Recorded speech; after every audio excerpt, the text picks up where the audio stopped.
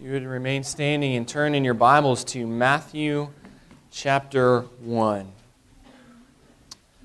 starting a new series for the Advent season.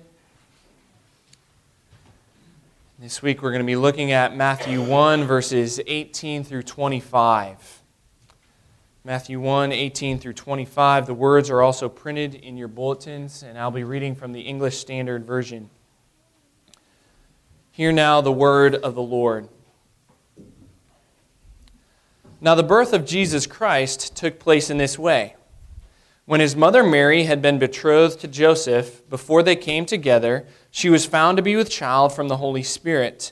And her husband Joseph, being a just man and unwilling to put her to shame, resolved to divorce her quietly.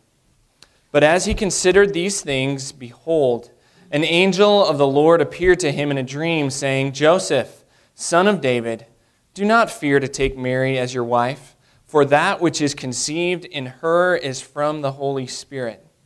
She will bear a son, and you shall call his name Jesus, for he will save his people from their sins. All this took place to fulfill what the Lord had spoken by the prophet. Behold, the virgin shall conceive and bear a son, and they shall call his name Emmanuel, which means God with us. When Joseph woke from his sleep, he did as the angel of the Lord commanded him. He took his wife, but knew her not until she had given birth to a son, and he called his name Jesus. The grass withers and the flowers fade, but the word of our Lord stands forever. You may be seated.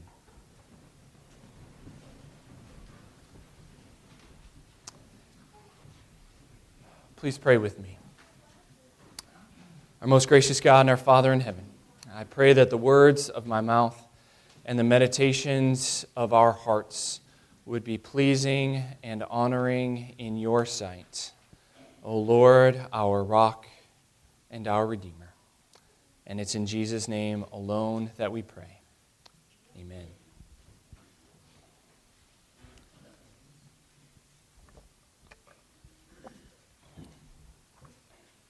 This morning, as I mentioned, we're starting a new series for Advent. Advent, as you know, is a 5-week, basically, preparation for the coming of Christ. Every week, we light a candle signifying different aspects of Christ, who he is, his character, his nature, what he has come to do. In the center one on Christmas Eve, we light our Christ candle to celebrate that Christ has come. This season, we're going to be looking at the question, or asking the question, who is Jesus? So if Advent is the time for us to celebrate the coming of Jesus, who is he? Who is this person? Who is this man? If Jesus is the reason for the season, as we will say often during this time, then who is this Jesus? As we go about this series, what we're going to be doing is using the description that is found of Jesus in the Apostles' Creed. As you notice in your bulletin, following the passage of Matthew 1, 18 to 25, there is the Apostles' Creed. And I'd like to recite that together this morning. You may stay seated, but let's recite this Apostles' Creed. And as we do, notice the part about Jesus, because those descriptions are what we are going to use as we talk about him over the next several weeks. So let's recite this together. I believe in God the Father Almighty, creator of heaven and earth. I believe in Jesus Christ, his only Son, our Lord, who was conceived by the Holy Spirit and born of the Virgin Mary. He suffered under Pontius Pilate, was crucified, died, and was buried. He descended to hell. The third day he rose again from the dead. He ascended to heaven and is seated at the right hand of God the Father Almighty. From there he will come to judge the living and the dead. I believe in the Holy Spirit, the Holy Catholic Church, communion of saints, the forgiveness of sins, the resurrection of the body, and the life everlasting. Amen. Amen. So the part of the creed that we're going to be focusing on over the next several weeks is that very beginning part about Jesus, where the creed says, I believe in Jesus Christ, His only Son, our Lord. Some versions of the creed quote kind of John 3:16 in there and say His only begotten Son. But those are the things that we're going to be looking at over the next several weeks. Today we're going to start off by looking at the fact that Jesus is Jesus. I know that may sound a little overly simplistic, and yes, I did go to 3 years worth of seminary to be able to tell to you guys that Jesus is Jesus, but that's what we're going to be looking at this morning, the fact that Jesus is Jesus. Next week, we're going to look at the fact that He is the Christ. Following that, we'll look at the fact that He is the only begotten Son of God. Following that, we'll look at the fact that He is our Lord. And what does it mean that Jesus is our Lord? Finally, on Christmas Eve, we'll be looking at another description that is used here in Matthew chapter 1, the fact that He is now Emmanuel, that He is God with us. So those are the sermon topics over the next several weeks. So what do we mean when we say that Jesus is Jesus? Well, when God sent His Son into the world, as we read in Matthew chapter 1, He gave very clear instructions to Joseph, His earthly father, as to what he should be named. So you know the situation. Mary and Joseph are engaged, and Mary, scandalously, is found out to be with child.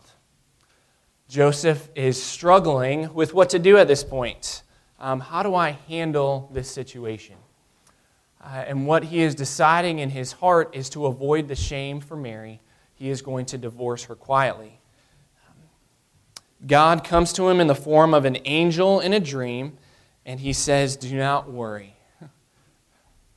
And He has this fantastic news for Joseph. He says, don't worry, Mary has conceived this child by the power of the Holy Spirit. I can't imagine what is going on in Joseph's mind at this point to hear this incredible news. And he says, when Mary has her son, you are to give him the name Jesus. So God Himself gives the name to this child. He gives this name Jesus. Now, Jesus, the meaning of it is very important. God gave Him the name that means God saves. In the Greek, it's Jesus, which is the Greek form of the Hebrew word Yeshua, or Joshua, as we know in the Old Testament. If you remember the story of Joshua, he's the one who leads the people into the promised land. He takes over for Moses, and he is, in a sense, the Savior as he is bringing the people into the promised land. Well, Jesus is our Savior. This is the name that God gives Him. God saves. And Jesus is given this name for a reason. As we read in Matthew, God tells Joseph that this baby must be named Jesus because He will save His people from their sins. This is why He has come. So when we ask who is Jesus, and we respond with the statement, Jesus is Jesus, what we're saying is this, is that a fundamental aspect of who Jesus is that He is one who saves. This is who Jesus is. He is the literal embodiment of salvation. It is His name because that is exactly who He is. Throughout the Gospels, we see this declaration that Jesus is our Savior. The angels declare it in Luke chapter 2, verse 11, when they say to the shepherds, "For unto you is born this day in the city of David," who? A Savior. Jesus Himself declares it in Luke 19, verse 10, which we looked at just a couple of weeks ago, when He declares, "For the Son of Man came to" what? To seek and to save that which was lost. The things that he said and that he did were all for the purpose of salvation. In John 5, verse 34, Jesus says this, not that the testimony that I receive is from man, but I say these things so that you may be saved. In John 10, verse 9, Jesus declares, I am the door. If anyone enters by me, he will be saved. Jesus has come to be our Savior. Paul, in the book of Titus that we looked at a couple of months ago, uses this description of Jesus often, and he calls Jesus the Savior 6 times. Peter, who got to spend 3 years of his life with Jesus, often in his letters of 1st and 2nd Peter, refers to Jesus as the Savior. So in summary, Jesus is the one who saves. He is the literal embodiment of salvation from God. This is why he was born. This is why he lived. This is why he died and was raised again. This is why he is coming again. Everything surrounding Jesus is for the purpose of salvation. And Jesus himself sums it up perfectly in John 3:16 and 17 when he was speaking to Nicodemus and he was sharing with him the mystery of the kingdom. And Jesus says to him, For God so loved the world that he gave his only Son, that whoever believes in him should not perish, but have eternal life. For God did not send his Son into the world to condemn the world, but in order that the world might be saved through him. So why did God send Jesus? If Jesus is the Savior, if he is God saves, why did God send a Savior into the world and not something else? Our family often has what we like to call family movie night, and usually that involves pizza and a movie. And a couple of weeks ago, we watched the classic The Princess Bride as a family. Some of you may know that movie. It is an oldie but a goodie. And Wesley, the hero, about halfway through the movie, is tortured and he is presumed to be dead. His friends take him to someone by the name of Miracle Max, who examines him. And he says, he's not dead, he's just mostly dead. As if there's a difference. So Miracle Max concocts this giant pill that is supposed to revive Wesley, and it does. But the problem is he can't move any of his arms or legs. We are not like Wesley. We are not mostly dead. In fact, we are completely dead. As Ephesians 2 verse 1 tells us, you were dead in your trespasses and in your sins. Because of our fall into sin, we are dead. Completely 100%. We are unable to be revived. We are utterly and hopelessly lost. And we need to make an important distinction here. Sin did not make us sick. Sin caused us to be dead. By dead, I mean that we are completely and utterly unable to save ourselves, unable to seek after God. Romans 3 verses 10 through 12 says this, None is righteous, no, not one. No one understands, no one seeks for God. All have turned aside. Together they have become worthless. No one does good, not even one. Sin causes death. Because of our sin, we are not in a hospital, which is a place for people who are sick. Because of our sin, we are in the morgue. We are dead in our sin. And this is exactly why God sent us Jesus. We are not people who need a doctor. We are people who need a Savior. Jesus has come to bring us salvation. Now, sin caused a spiritual death, but it also caused a physical death as well. We know that Jesus saves us spiritually from our sins, but he also saves physically. In fact, Jesus is the Savior over all of creation. The Greek word that is used in the New Testament for save, sozo, is used many, many times throughout the Gospels. It has the implication of being saved from our sins, but it also has the implication of healing, which I think is so profound. If you remember the story of the woman who came to Jesus who had been bleeding for a number of years, she had this thought in her mind. She thought to herself, if I could only touch the edge of Jesus' garment, then I would be healed. And when she does, Jesus feels this power going out from him. And he stops in the crowd that he is in, and he says, "Who touched me?" His disciples give him a hard time. Obviously, Jesus, a lot of people touched you. You're in a large crowd. But he says, "No, someone touched me." And the woman comes forward, and she admits that it was her. She reveals that she has been healed. And in Luke 8, verse 48, Jesus says to her, "Daughter, your faith has made you well." This is that Greek word sozo. It's a Greek word for saving. And he says, "Go in peace." The disciples of John the Baptist at one point came to him right before John's death. And John sent the disciples to Jesus to ask him if he was the one, or if they should be waiting for someone else. In a sense, John wanted proof that Jesus was the one that they were anticipating. And when the disciples of John come to Jesus, he gives them this answer. He says, go and tell John what you have seen and heard, that the blind receive their sight, the lame walk, the lepers are cleansed, the deaf hear, the dead are raised up, and the poor have the good news preached to them. Proof that Jesus is the one, that he is the one to bring the kingdom, is that everything wrong in all of creation is being made right again. And Jesus is accomplishing this.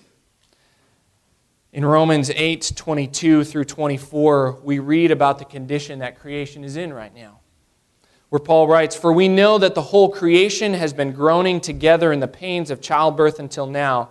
And not only the creation, but we ourselves who have the first fruits of the Spirit groan inwardly as we wait eagerly for our adoption as sons, the redemption of our bodies." Creation itself is waiting for this salvation that will be revealed when Christ comes again. This past week, I had a very profound conversation with one of my children, Elliot. We were talking about the weather, and my children right now are infatuated with things like hurricanes and tornadoes, things that cause rampant destruction, especially my two boys. And Elliot was asking me questions about tornadoes. One of his questions was, how big can a tornado get? And I said, some of them can be mile wide, even more. He said, is that like an F5 tornado? Yeah, that's probably an F5. Where they come up with these things, I don't know. It's amazing. But then he asked a very profound question, and the question was, Dad, why are there tornadoes?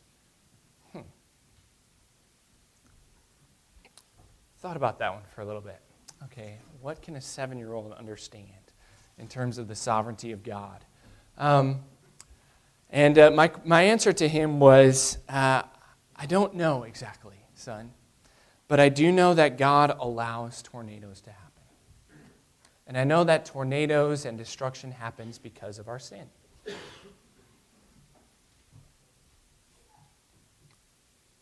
Well, Elliot, I want you to know this morning, buddy, I've got good news for you. There's not going to be any tornadoes in heaven.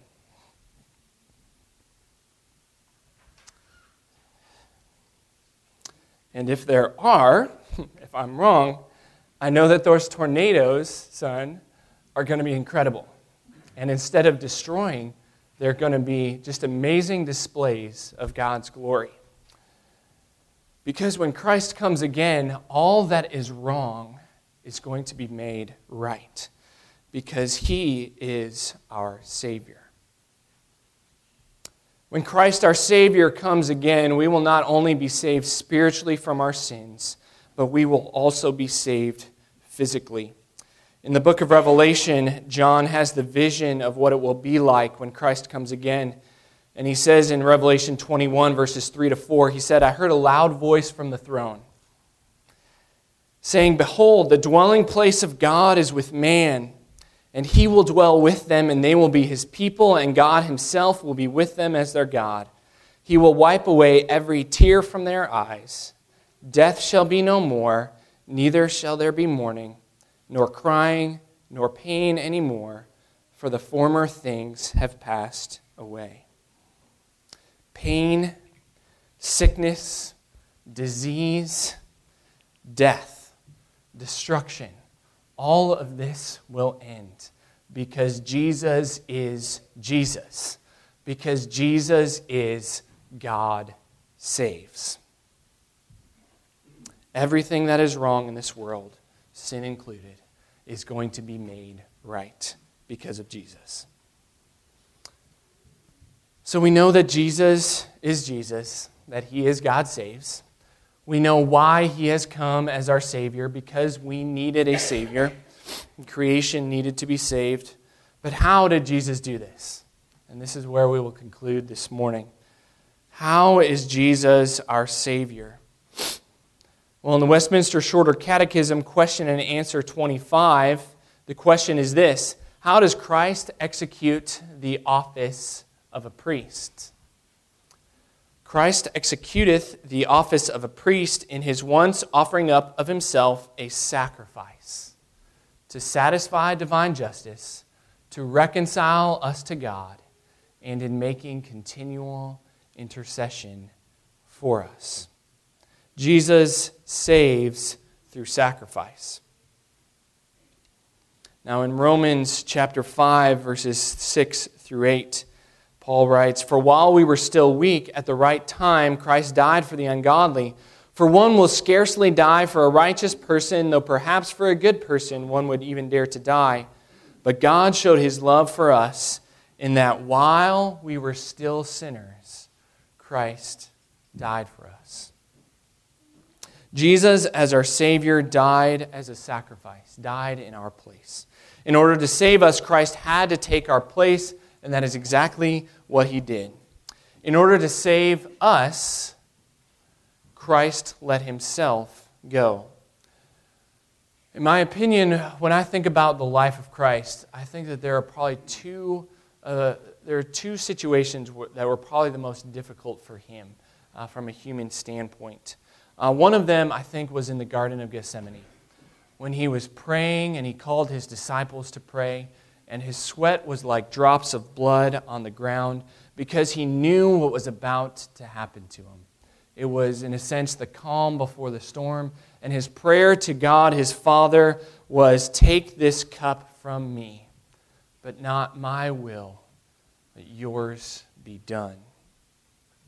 I can't imagine how arduous that prayer must have been for him. I think another situation was when he was on the cross itself. Mark 15, verse 31 and 32 encapsulates it. It says, "So also the chief priests and the scribes mocked him to one another, saying, 'He saved others, he cannot save himself. Let the Christ, the King of Israel, come down now from the cross, that we may see and believe.'"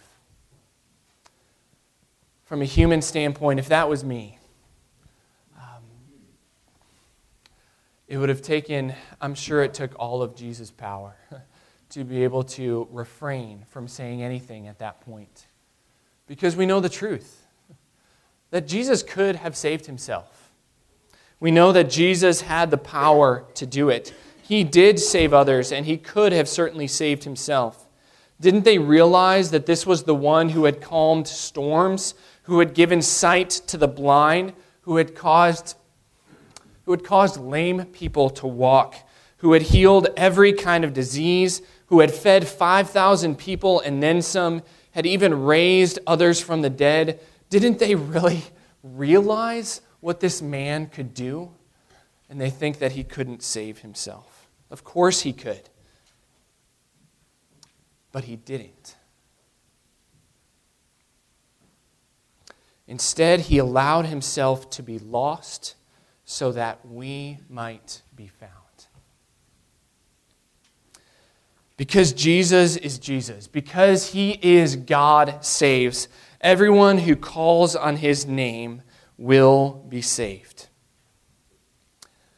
If you read in the book of Acts, you'll come to a famous story about Paul and Silas.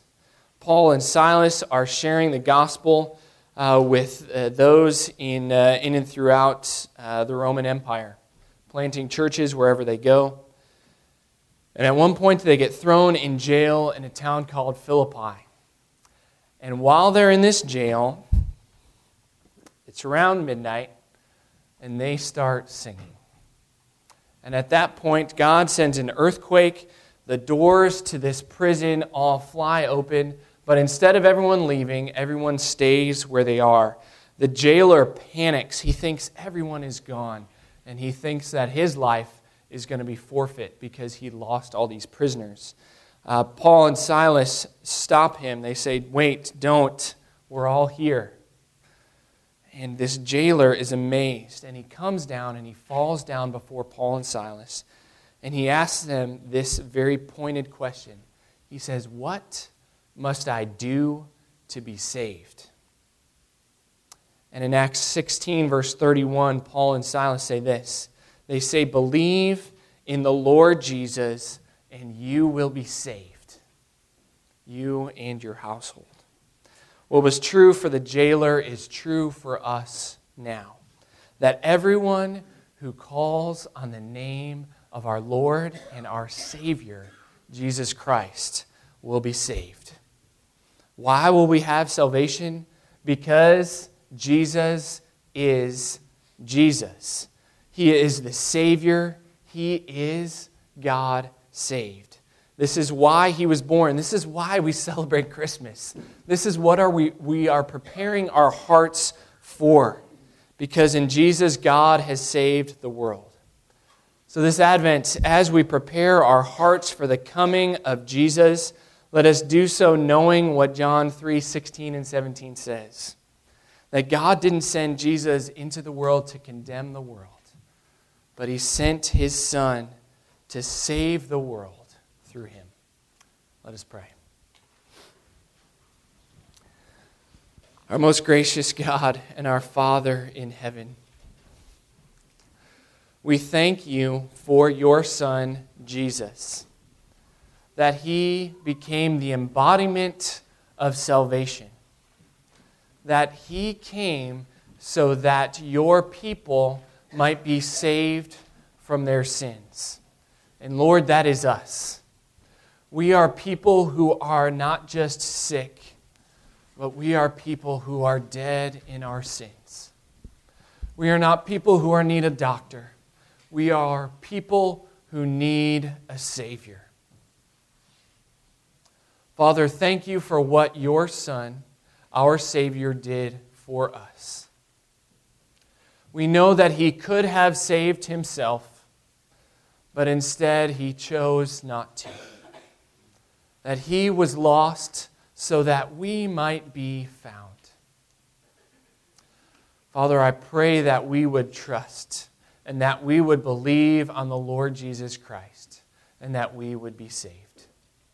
Use us to spread this good news, this gospel of your Son, Jesus Christ, that he is the sacrifice for our sins and that because of him we might have salvation. Use us, Lord, in a mighty and a powerful way for your glory. And we pray this in Jesus' name, our Savior. Amen.